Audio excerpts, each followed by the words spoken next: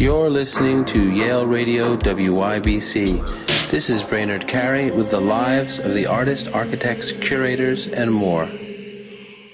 Today on our show, I'm talking with Hulda Guzman. Hulda, thank you so much for being with me today.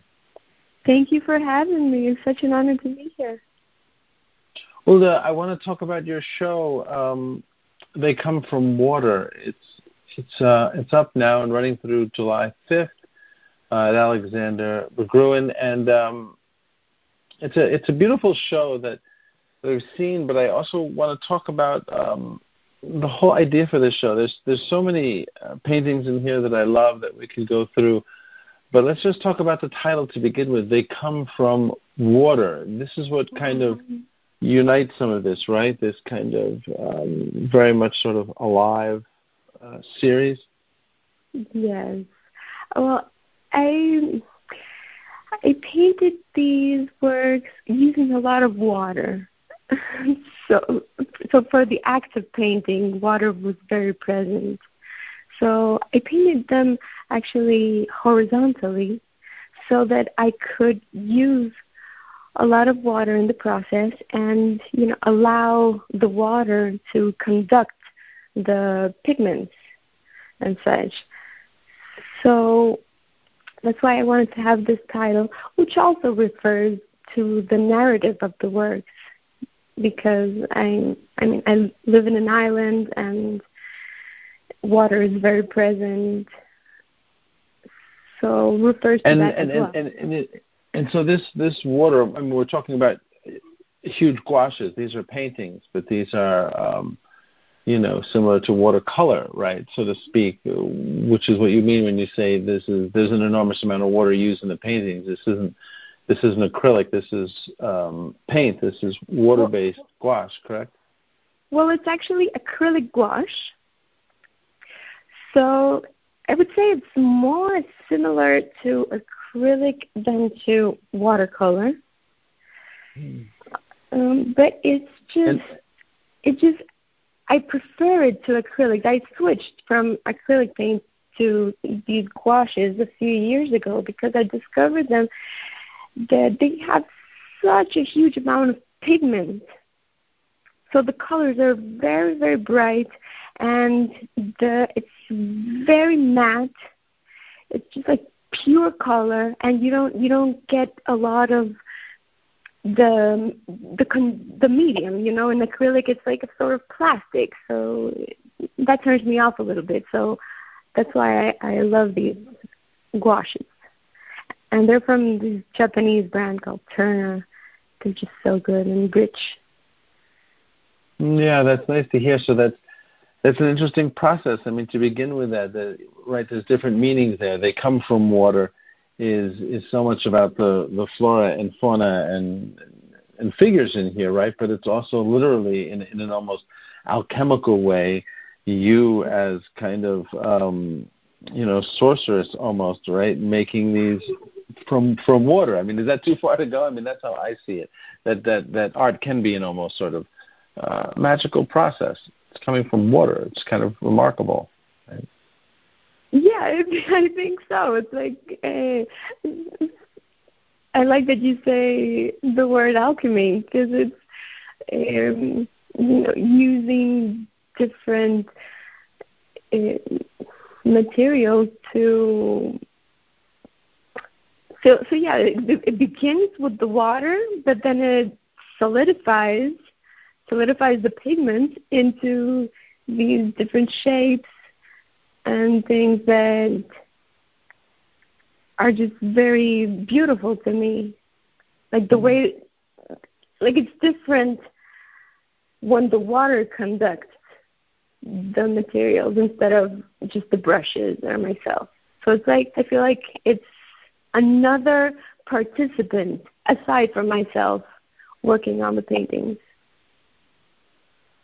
I like that, and that's so kind of at once mysterious, but also that makes a lot of sense. I want to talk about one painting in here called The Favorite Show, acrylic gouache on linen. This is also a big piece, 60 by 37, and these are of cats, right? Your cats, but then there's all these other animals in it. There's really like multiple layers of reality, from like the computer to what is the present to what is a painting or the background.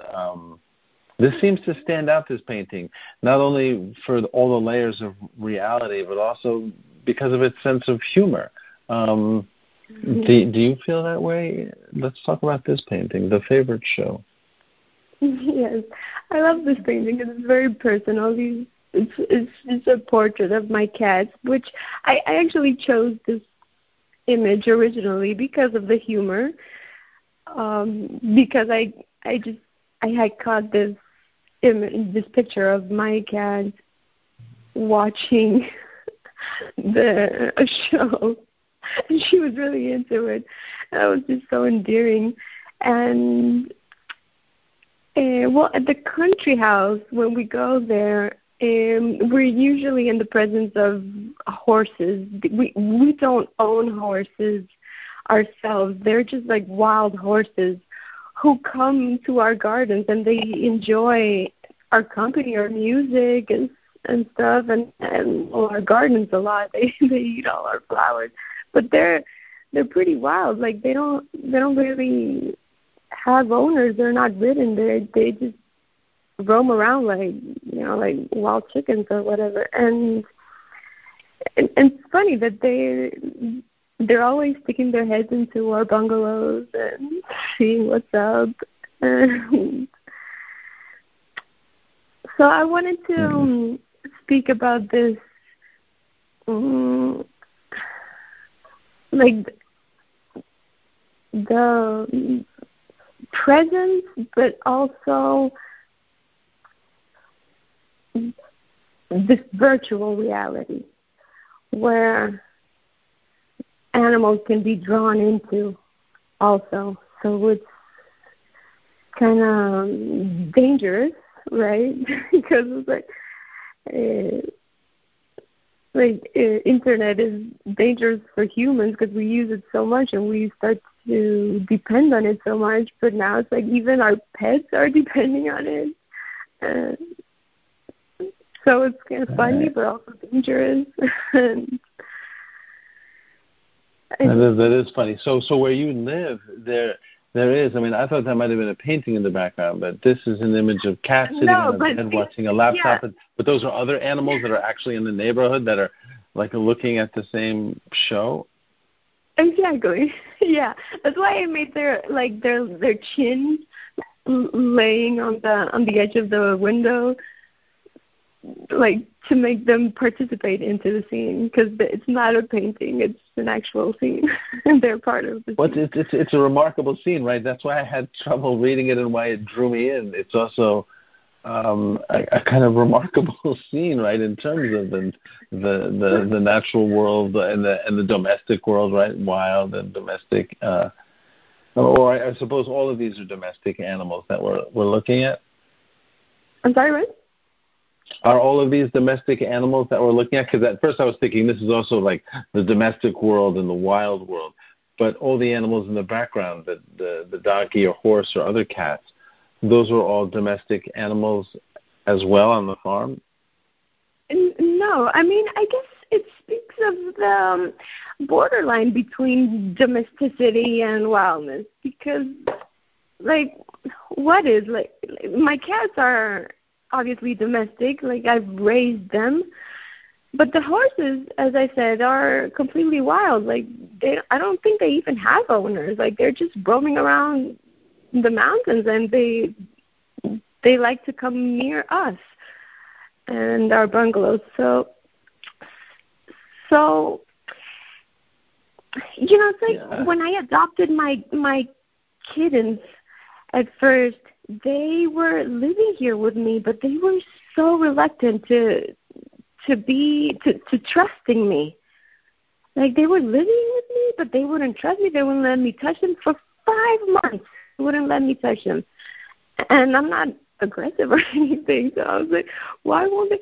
But then once I brought them over to the countryside, and I think that's when they started to trust me, because they saw that, like, they're not my prisoners. that we're actually in the wild, because our country house is like in the middle of nowhere. So it's like a lot of nature and mountains and the ocean. And so they realize that they're not my prisoners. They can just leave if they wanted to, but they're welcome to stay with me because I am just a caretaker. I don't like the term owning animals, owning pets. I prefer caretaker. And so then they did start to trust me, and because they were able to go outside and go into the wild and interact with actually wild animals, and just come back into my bungalow for comfort and for food, obviously, and for their shows that they got used to. That's great. I love that. I love that story, and I love the sense of humor in it, and all these layers that we're talking about. And the sense of humor also stands in contrast to some of the others, because these paintings, or many of them, are also about the environment around you, right? And the kind of catastrophic things that are happening around you. Is that correct? Yes, definitely. I'm definitely inspired by the things going on around me, and mostly in the country, in the seaside. So the image Avatara, which seems to be about just that. That looks almost like a kind of mystical happening there, or something, Yeah. But the sky and the landscape is kind of fantastic, with an animal in it. There's a very unusual palette. This is a really exciting painting. How does this relate to I'm sorry, go on, yeah. Well, this painting came to be I actually started as an abstract painting, because I've always wanted to be an abstract painter, but I have never been able to make an abstract painting. Like, I always end up adding figuration to it. So it was abstract at first, and so I was just working on just planes of color and shapes and just different rhythms and harmonies of colors and stuff. And so when I added the figurative elements, I was reluctant to eliminating completely the abstraction. So I decided to leave one of the shapes that had been there before, and just as an element of that makes you think of the mystery of life. So do you want to say divinity or supernatural elements? But just something of the great mystery of life. I love that, and so many of these paintings seem to be imbued with that. There's also it seems a consistency in your self-portraits, right? Your self-portraits, I really love the images that appear to have you in it. Seem also full of a very unusual sense of humor and place. Am I reading that right? I mean, I smile when I look at those. Oh, that's so nice to hear. Because actually I painted those, while I was painting, I was trying to summon like an attitude or like an aura of blissfulness, so that would be transmitted back to the viewer and even to myself. Because when I as a viewer, like after I painted something, I see my paintings and I am influenced by them, by the energy that they're evoking. So while I was painting the self-portrait Pets Are They Real, for example, I was painting it live, like with a mirror, to try to, capture more than just my physical essence, but more of my spirit, And I was channeling a blissful state and very graceful. So I was smiling a little bit, just this light smile, and meditating and trying to feel very, very at ease and very blissful, so that people would hopefully feel the same way when they would see the painting. And that's the element of humor. I always like to have humor because, why not? Life is always better when there's a few jokes. So, I find it really funny that I'm like so obsessed with my cats because they're just so fluffy and beautiful, and I'm always hugging them and carrying them and kissing them, but they hate it, obviously. So I wanted to portray this one with a kind of angry face, and kind of annoyed. I like that. It's been wonderful talking to you about all this. I want to wish you well with the show, and I encourage all the listeners to go see this show before it closes. I want to ask you one more question, though, a little off topic. What are you reading at the moment? Oh, well, I've been reading for almost 2 years now because it's a huge book and it's so difficult to read. It's A Course in Miracles. It's a very complicated book because it has a lot of people don't like it because it has a lot of reference to, it refers to the word God instead of a universal consciousness or whatever, or other kinds of terms. But I think it's a very interesting book. But I've also, something that's easier to read that I have here on my nightstand is Rick Rubin's book. The Creative Process, I think, right? Yes. That sounds great. And I've read and done all those exercises in the Course in Miracles. I think it's an extraordinary book. It is a really odd one, a really weird book, but I've never read anything like it in my life. Just to let you know, that changed my life. I think that's a kind of extraordinary piece of writing. Yeah, but you do have to not pay attention to the fact that they use the choice of words, right?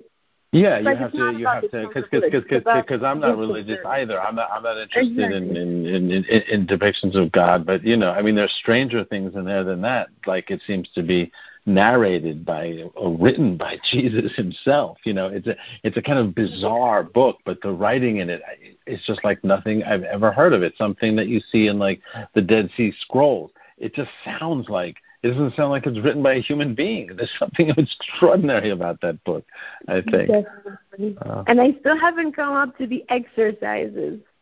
I'm still in the textbook.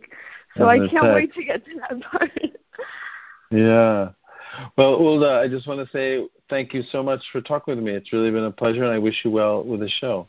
Thank you so much. It's been so great meeting you, and I really appreciate this. You're listening to Yale Radio WYBC. This is Brainerd Carey with the lives of the artists, architects, curators, and more.